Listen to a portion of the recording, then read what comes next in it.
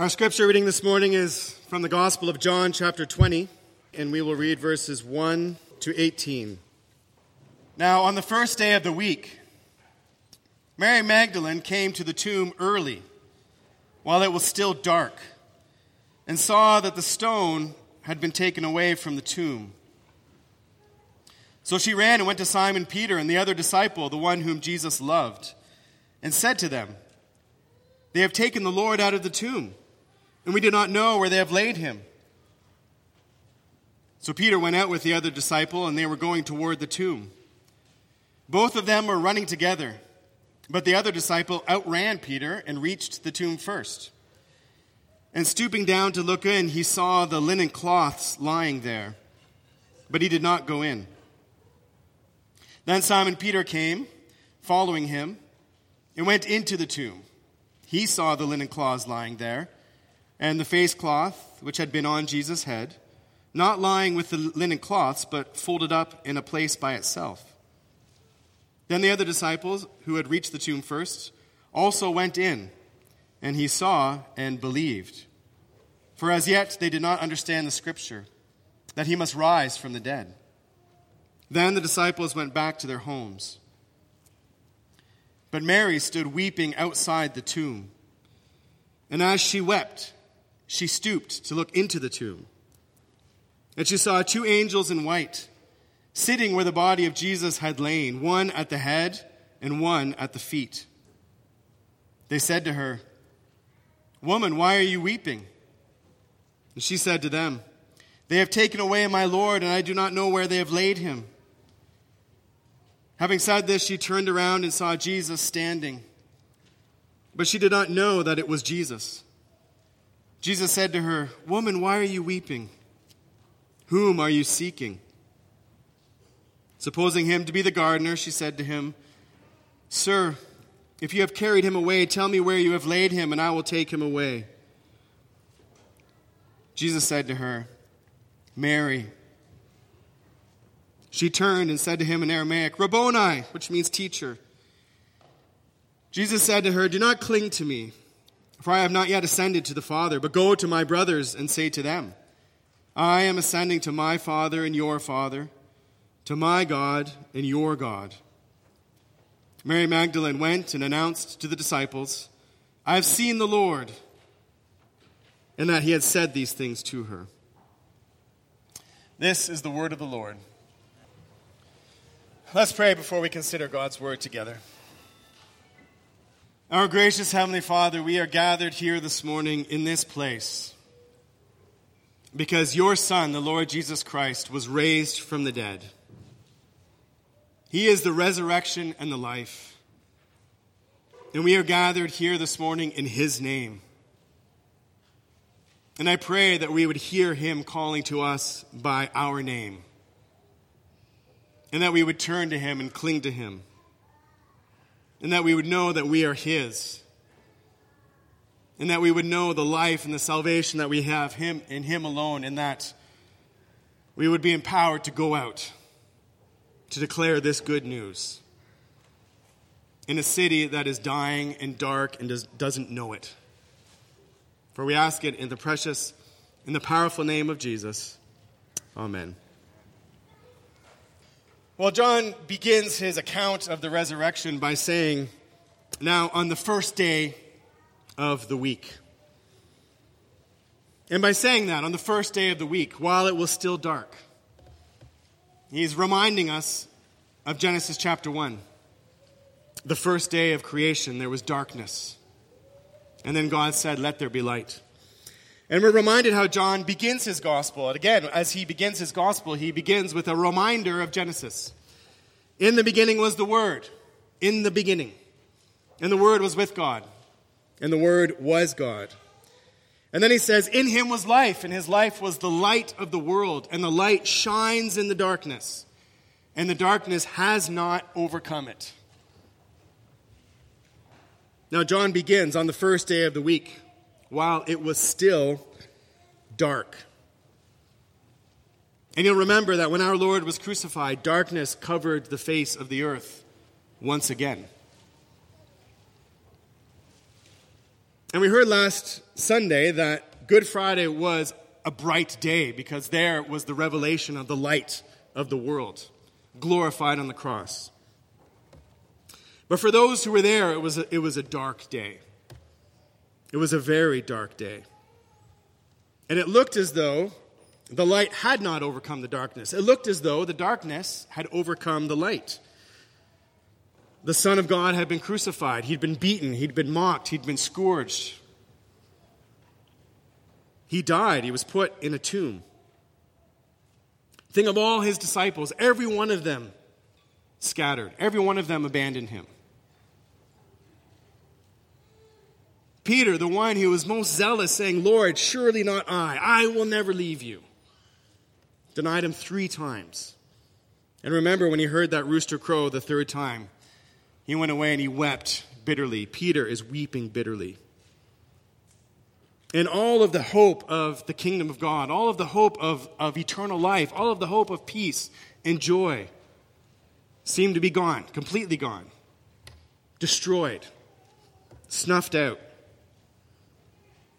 So yes, it looked as though darkness had overcome the light. It looked as though sin and death and the devil ruled after all. But John tells us, now on the first day of the week, Mary Magdalene came to the tomb early, while it was still dark. And in the midst of the darkness, she sees this. The stone had been taken away from the tomb. Early in the morning, in the midst of the darkness, she sees that the tomb is empty. Yes, it's still dark. But the tomb is empty. And what John reports in his account of the resurrection, in all of chapter 20 and then into 21, is a new creation story. It's an account of new creation. Early in the morning on the first day, on the evening of the first day, there's a woman in the garden. There's the gardener, the last Adam in the gardener. He goes to his disciples. Just as God breathed on Adam in the garden, so our Lord breathes on his disciples. My peace I give you. Receive the Holy Spirit. Peace, shalom. The peace of Eden restored and returned. This is an account of new creation as cosmic significance. That was the first day of the new creation. Yes, we still live in the present evil age, and we're very aware of that.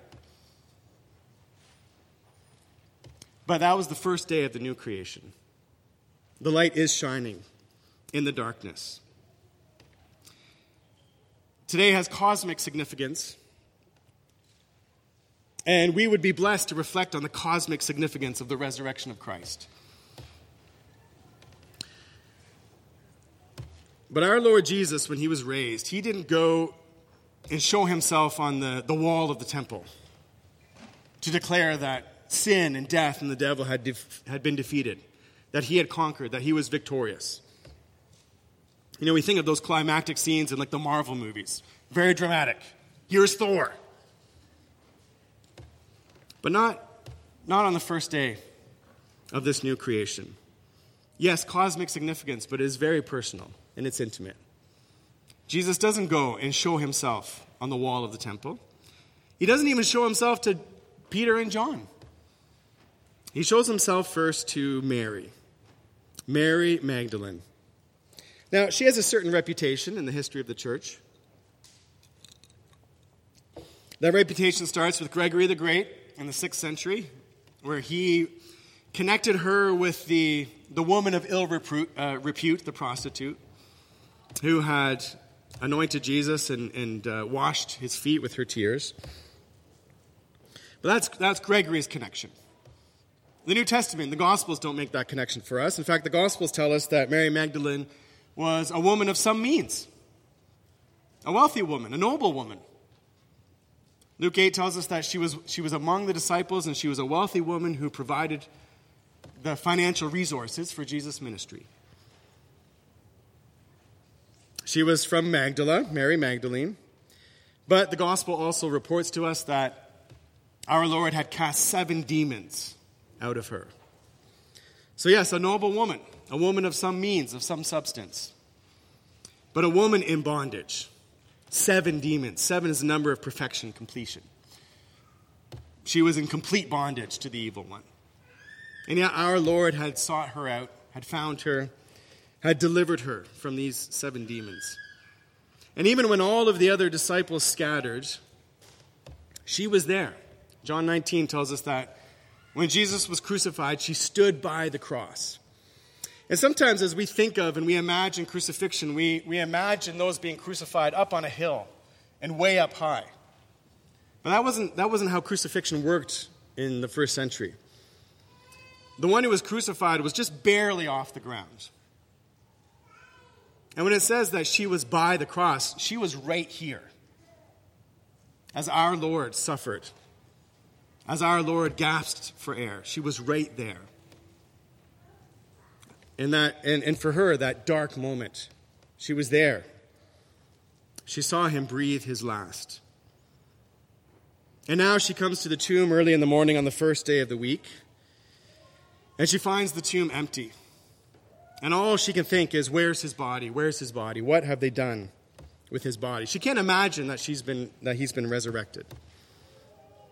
And she remains there. She stood by him at the cross. She remains by the empty tomb, and she weeps. And then our risen Lord meets her. And he asks her why she's weeping. And then he says her name. And when he says her name, she recognizes him. And yes, there's cosmic significance to the resurrection. There's cosmic significance to this day.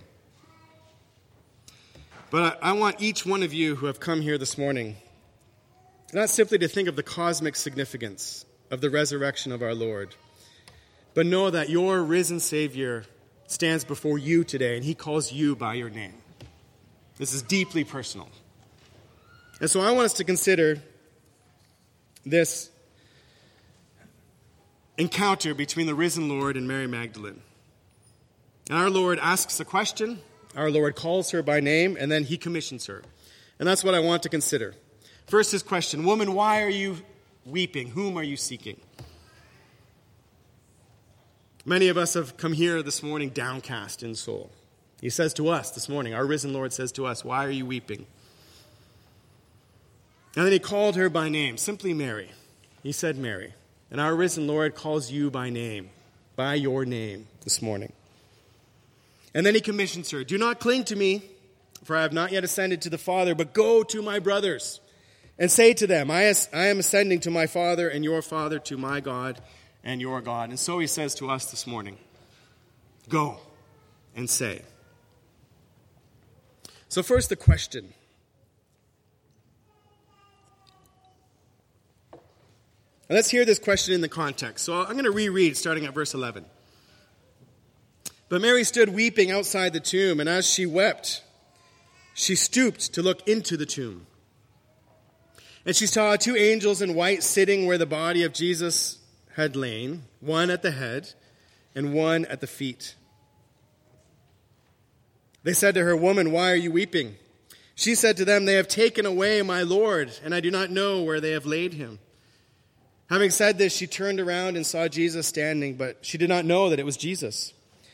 Jesus said to her, woman, why are you weeping? Whom are you seeking? Supposing him to be the gardener, she said to him, sir, if you have carried him away, tell me where you have laid him, and I will take him away.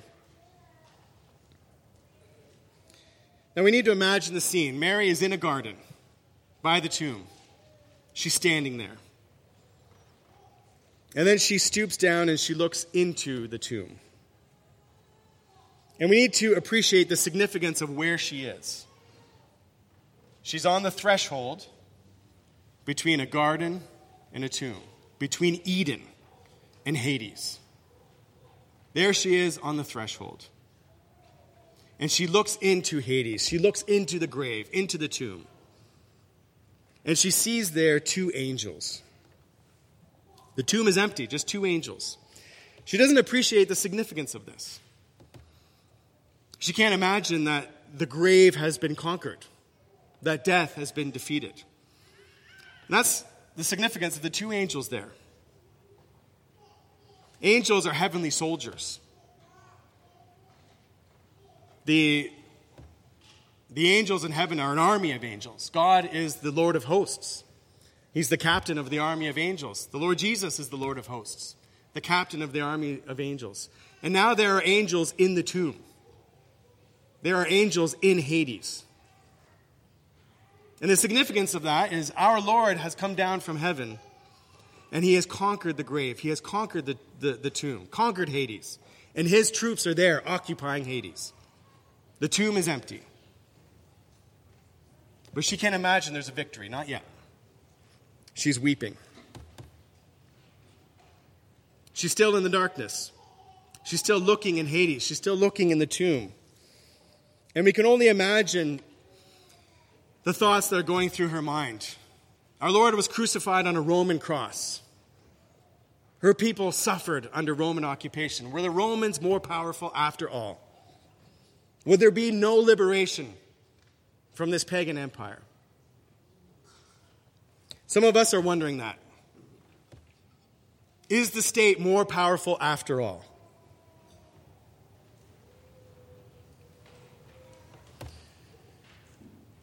It was the religious leaders, the Sanhedrin, the Pharisees, the chief priests, the scribes, who had conspired to kill Jesus. They were the ones that put him on the cross. And she must be wondering, is there any hope for Israel? Is there any hope for renewal, revival? And we may be wondering that this morning. Is there any hope for God's people in Canada, for the saints in Toronto? Any hope for revival, for renewal of the church this morning? But I think as she wept and as she longed to just see the body of her Lord, she must have been wondering if, after all, death had conquered life. If, after all, the devil was victorious. Would those 7 demons come back and claim her again? Would she die in her sins? Would she be lost forever in the darkness? And some of you may have come here this morning and you're wondering if perhaps your sins are too great to be forgiven.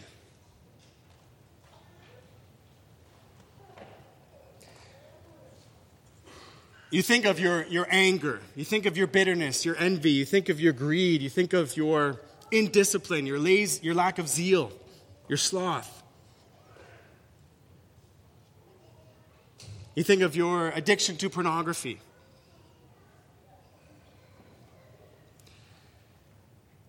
Some of you know what Mary Magdalene knew. You know the oppression of our enemy. You know the oppression of the spiritual forces of darkness. And we can sense and we can feel the darkness in this city right now. We're aware of it. We feel it. It's creeping in. And we may be wondering, is there hope for deliverance? Is there the forgiveness of my sins? Is it true there's no condemnation for those who are in Christ Jesus? And as she's weeping and as she's looking into the tomb, she turns out to the garden again. And she sees a man. She doesn't recognize that it's Jesus.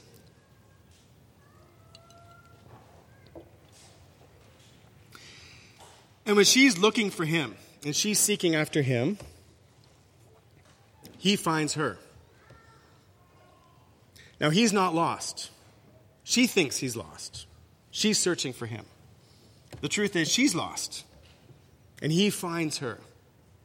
And he meets her there on the threshold of Eden and Hades. And he asks her, "Why are you weeping?" The risen Son of God, on the first day of the week, his first concern is to meet with Mary Magdalene and ask her, "Why are you weeping? Whom are you seeking?" Now, she doesn't recognize him. She supposes that he's the gardener. In one sense, that's true. He is the gardener. He is the one that is coming to cultivate and renew and redeem and restore all things. He's the one who has come to make his blessings flow far as the curse is found. He's come to make his blessings flow in this city of Toronto. As far as the curse is found in this city in Toronto. He's come to make his blessings flow as far as the curse is found in your life, in your heart. He is the gardener. He is making all things new. But she doesn't recognize him. She's in the grips of her despair. And she turns back and looks in the tomb. And we know this because when he says her name, she turns. So she turns back. She's looking back into the tomb.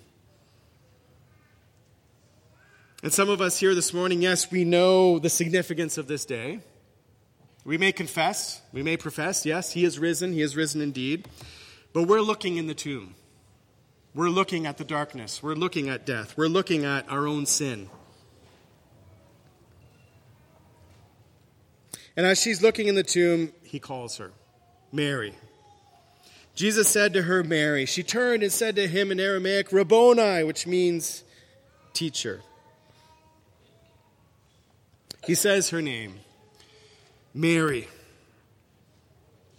Now, each one of us has a name.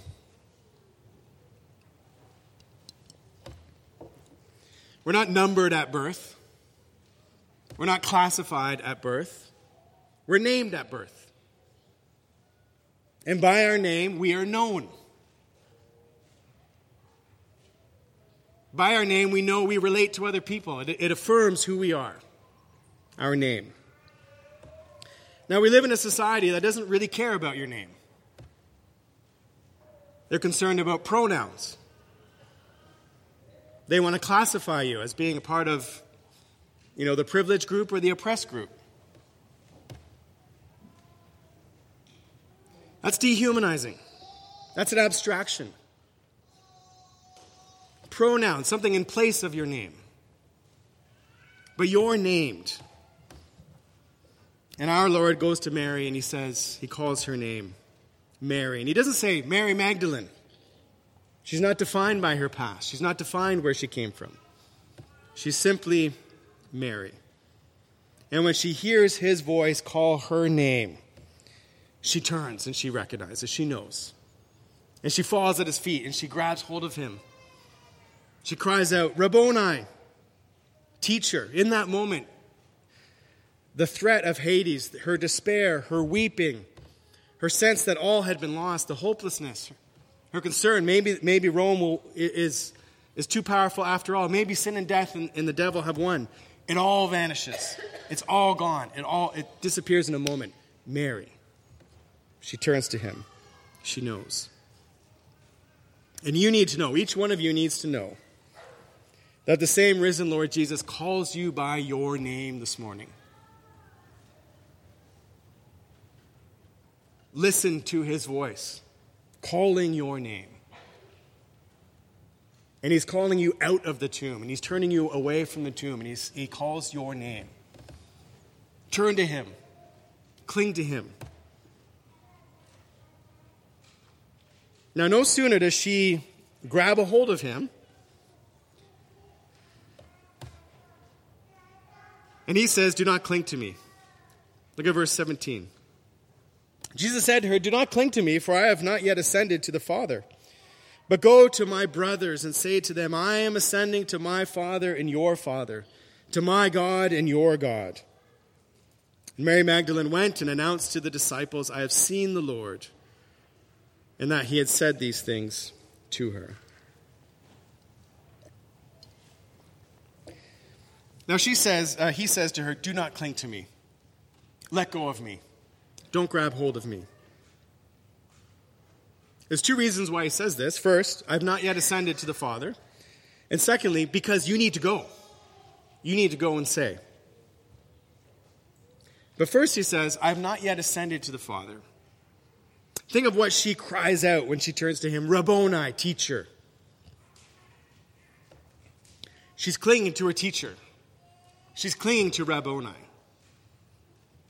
But he is more to her than her teacher. He's ascending to the Father. He is the Son of God. From his fullness, we've all received grace upon grace. We have seen his glory, full of grace and truth. He's more than Rabboni to her.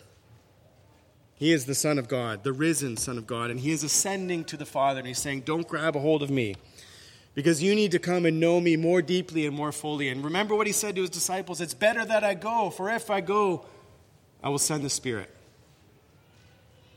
And he will bear witness about me. And by the Spirit of God, we are joined to the Son of God, and we come to know him much more fully and deeply than simply as Rabboni, but as Son, the divine Son.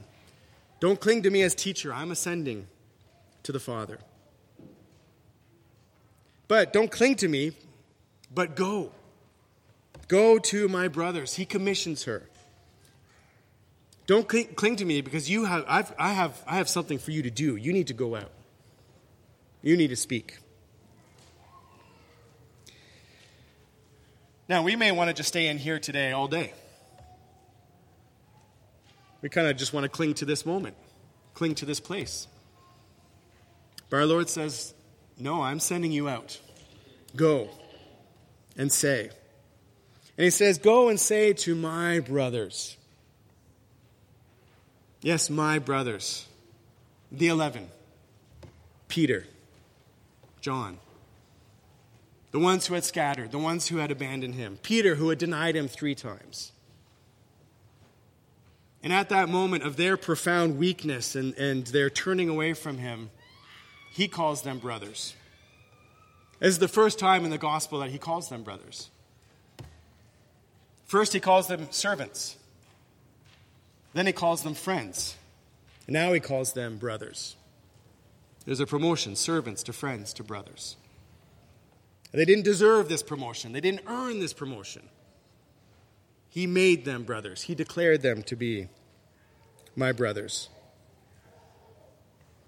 And he commissions her, and he says, go to my brothers and say to them, I am ascending to my Father and your Father, to my God and your God. I'm ascending. I'm ascending to my Father. And our risen Savior has ascended. In the flesh,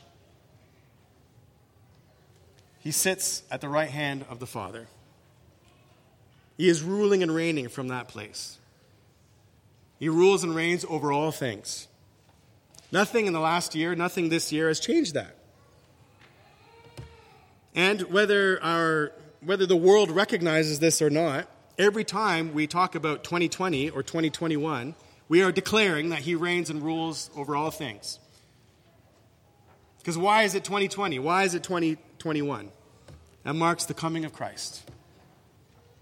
It's the year of our Lord. He rules and reigns over all things. And he's there as our high priest. He's interceding for us. He's interceding for us right now. When we gathered here this morning, our Savior was at the right hand of his Father interceding for us, praying for us. Think of what Hebrews declares. He's not ashamed to call us brothers. And then it quotes Psalm 22. The vindicated one who had suffered, the one who cried out, my God, why have you forsaken me?" at the beginning of Psalm 22, then says, at the end of the psalm, "I will declare your praises in the congregation of my brothers." And our risen Savior is at the right hand of his Father right now declaring praises in the congregation of his brothers. He's here among us, leading us in songs of praise this morning. But he says, I'm ascending to my Father.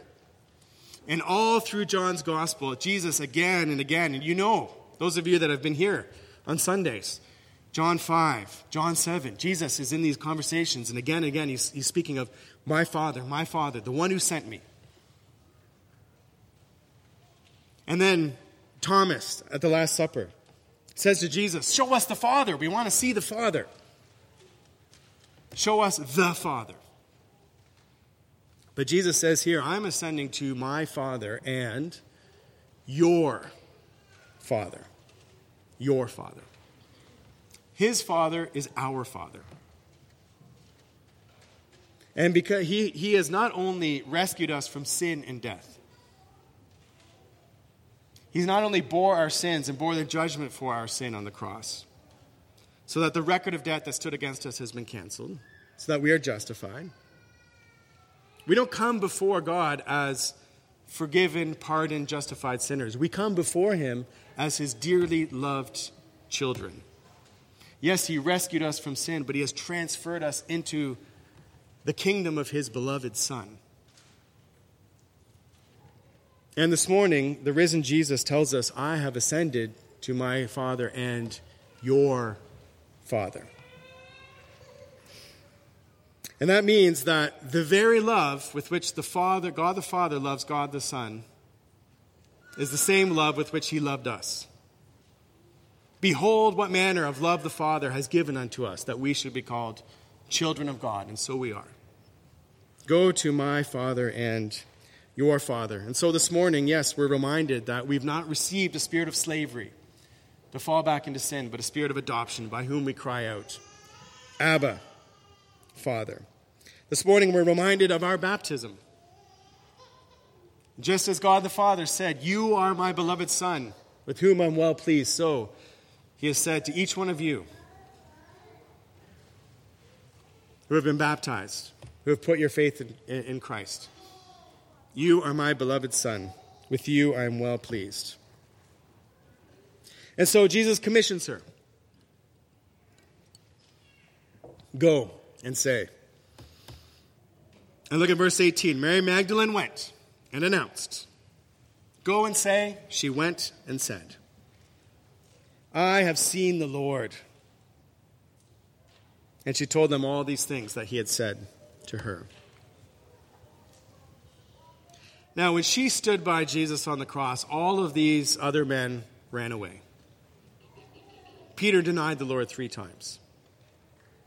When she went to them weeping, saying, they have taken his body, they raced to the tomb, they checked it out. John believed, yep, they have, it's empty. And they went home, while Mary stood there weeping. But Jesus had just said to her, these are my brothers, and go to them.